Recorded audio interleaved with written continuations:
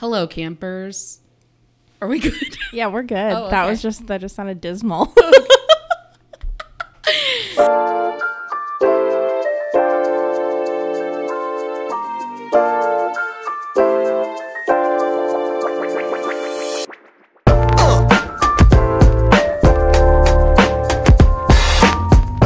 Hi, campers. Welcome to Museum Camp. I'm Megan. I'm Madison. Hello, and thank you for joining us for yet another installment of Immature History. I think this is what, 99? Oh, there's hundreds of them at this point. Yeah, we're so close to the big triple dig. Yeah, we're very close. Yeah. Wow. But wait. in case this is your very first time here, we're going to read you articles from the internet. Mm-hmm.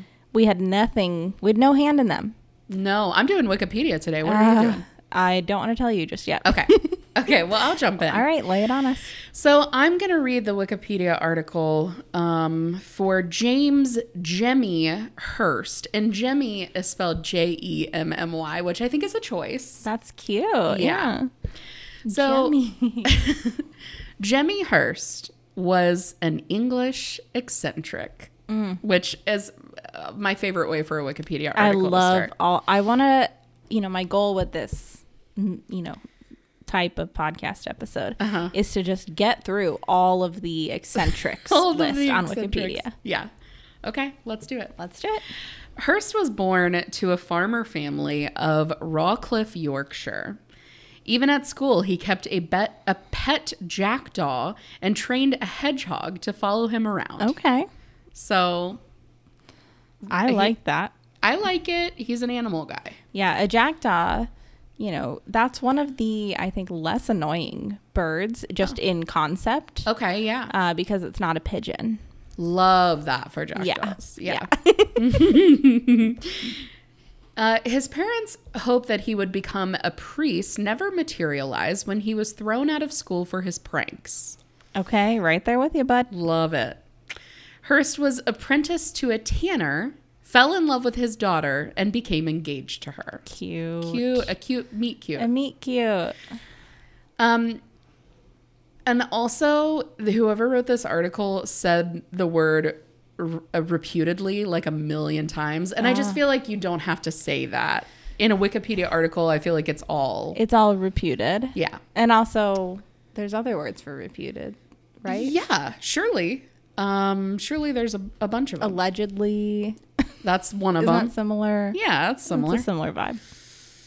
Hirst's eccentricity began when his betrothed died of smallpox after he rescued her from a flooding river.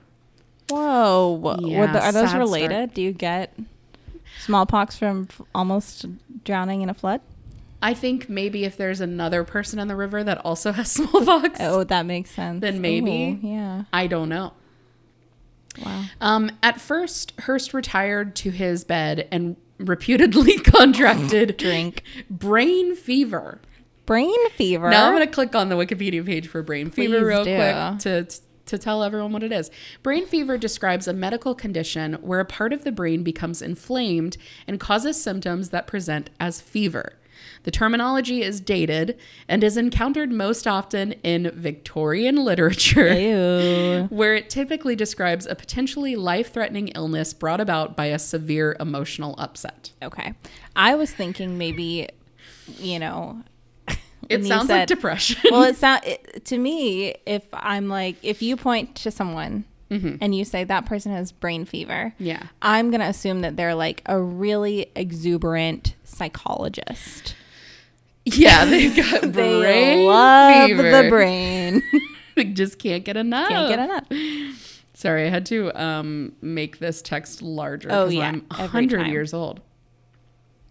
When he recovered, apparently, they use the word apparently, so they're mixing it up. Oh, beautiful.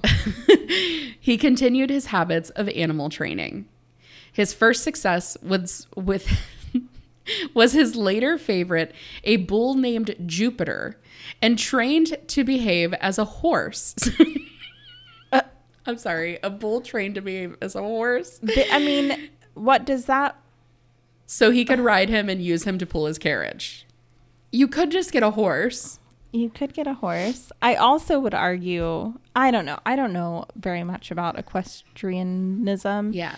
But I would argue that, like, how different could it be, you know? Like, yeah, you just slap a saddle. You slap a saddle on, maybe a bigger saddle. A larger saddle. Yes. And then they just trot around on 4 legs the same way. It feels contrived. Yeah, you're going to have to do some stretching first because that's a wide. Yeah, that's a girthy. That's essentially doing the seat. splits. Yeah. Girthy seat. The carriage itself was made of wicker. It had unusually big wheels and looked like a lampshade upside down. Oh. I can't imagine that. Oh, I can. Ugh. Okay. It is weird. Can you draw me a picture later? Yeah. Okay. Yeah, cool. I will. It also had an odometer of Hirst's own design that would ring a bell after a mile of travel. That's cool. I like that. Just every mile. Ding, ding. When Jupiter found it hard to pull, Hirst fitted it with sails. Yeah, because what was he? A bull. A bull. What a bull needs when it's struggling to pull something is more resistance from the air. Yeah, weigh him down some more. Sails. That's an insane thing to do. Yeah, agreed. The experiment was unsuccessful. Okay, there it is. Can't imagine why. And the carriage crashed into a shop window in Pontefract. Hirst was banned from the town. The whole town, they were like, guy, get him out. Can you imagine being that shopkeeper, minding your own business? And a bull. When the craziest looking carriage driven by a bull and an eccentric that has sails comes through. Yeah. I would be like, what was in that brownie I ate earlier? Yeah. What was in that brownie I ate earlier? I can't imagine it not being anything funky. Yeah. Now, this is where I think it gets really good. Oh, amazing. Hirst rode Jupiter in a fox hunt using pigs as pointers instead of dogs. Okay, so. I know Mythbusters did that bull in a china shop thing, and they were like, actually, bulls are very careful in china shops. Uh-huh.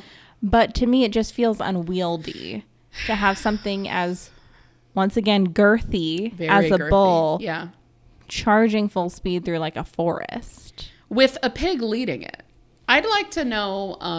that poor pig was scared for its goddamn life. It was so scared. I'd like to know, like, the nose situation on a pig. Do they have good... Yeah, like a good olfactory? Yeah. Who knows? He tried to train an otter to fish. Okay, cute. That would be so cute. But getting the otter to let go of his catch was too hard. Oh, therein lies the rub. Because I was thinking, like, otters already fish. You don't have to train them. So he's trying to train. What he's trying to do is create a slave, not teach an otter to fish. Exactly. He already knows. Yeah. The otter is like, hey, give an otter a fish. You fed him for a day. Teach an otter to fish. I'm out of here. I can get my own fish now. Thanks. Oh my gosh.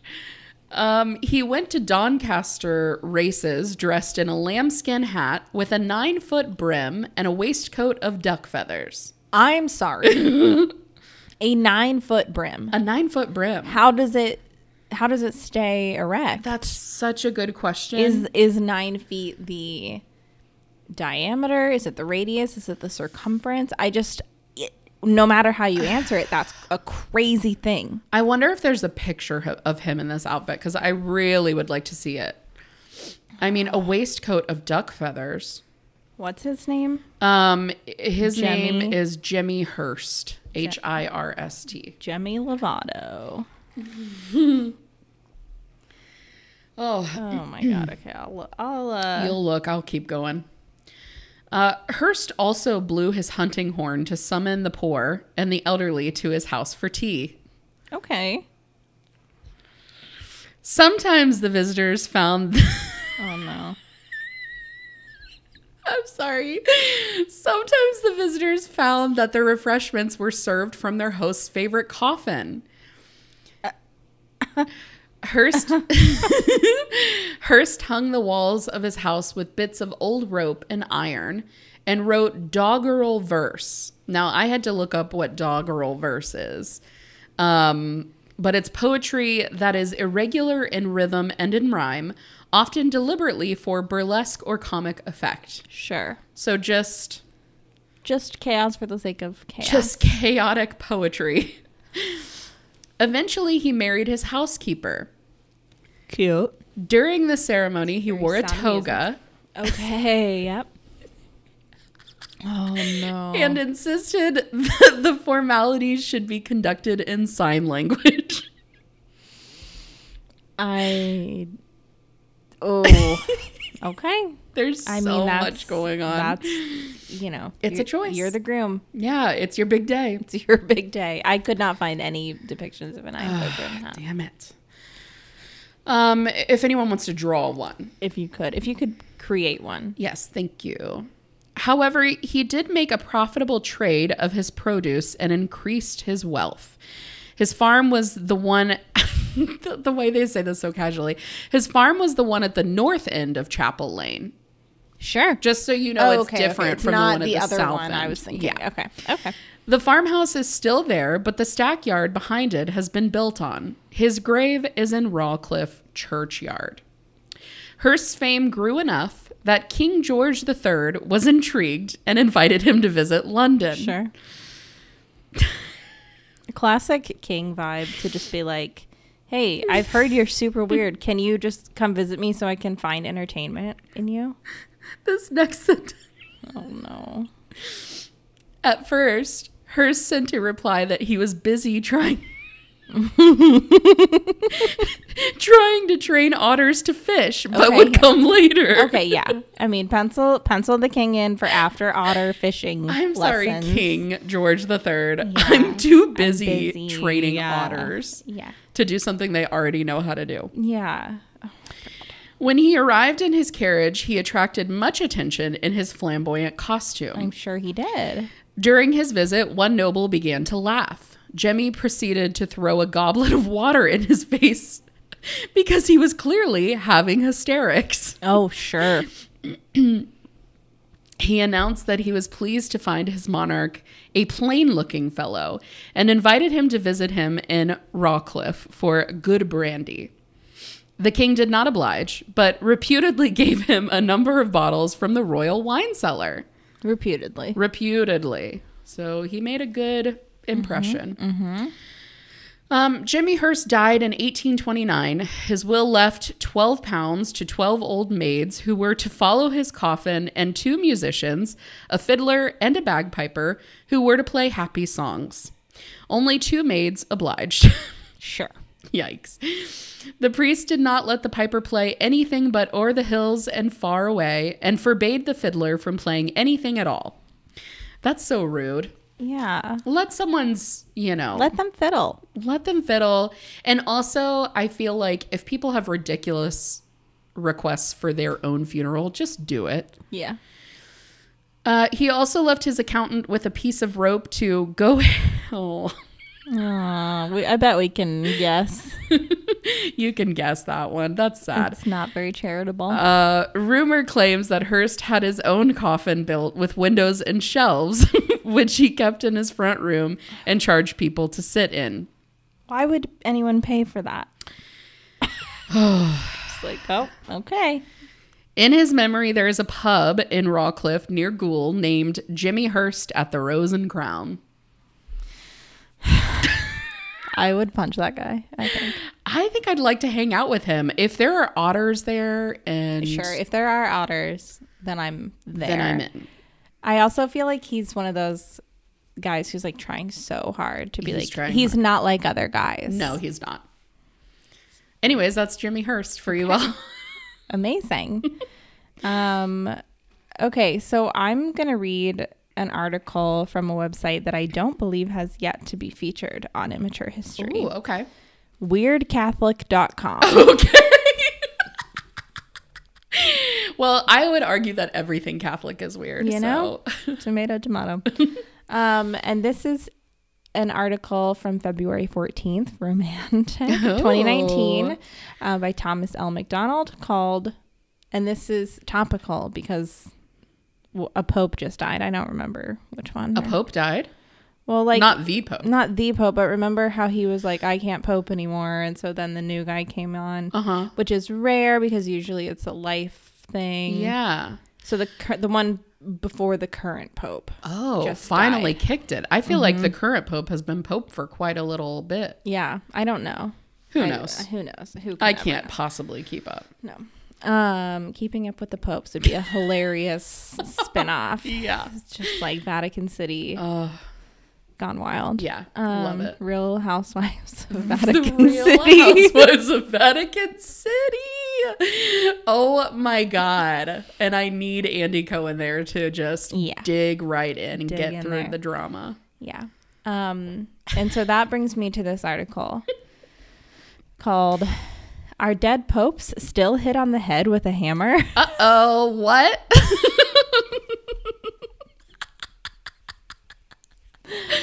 God, I hope so. Okay. So here's the thing. I'm actually going to jump for just a second to a paragraph in the Wikipedia article for Camerlengo of the Holy Roman Church. Sure. Which is an office of the papal household. Uh-huh. We all knew that. We all knew it. And so this is just a quick little part on the responsibilities of this role. Okay. The Camerlengo is responsible for the formal determination of the death of the reigning pope. The traditional procedure, abandoned centuries ago, was to call his baptismal name, for example, Albine Dormisne, which is Latin for Albi, I guess was that guy's name. Are you sleeping? Okay. It sounded a little like Pig Latin. Well, they're related. They're cognates. After the Pope is declared dead, the Camerlengo takes possession of the Ring of the Fisherman. Okay, sure. And cuts it with shears in the presence of the cardinals. This act symbolizes the end of the late Pope's authority and prevents its use in forging documents, which is important. Uh-huh. Okay, then the Camerlengo notifies the appropriate officers of blah, blah, blah. He participates in the preparations for the conclave and the Pope's funeral.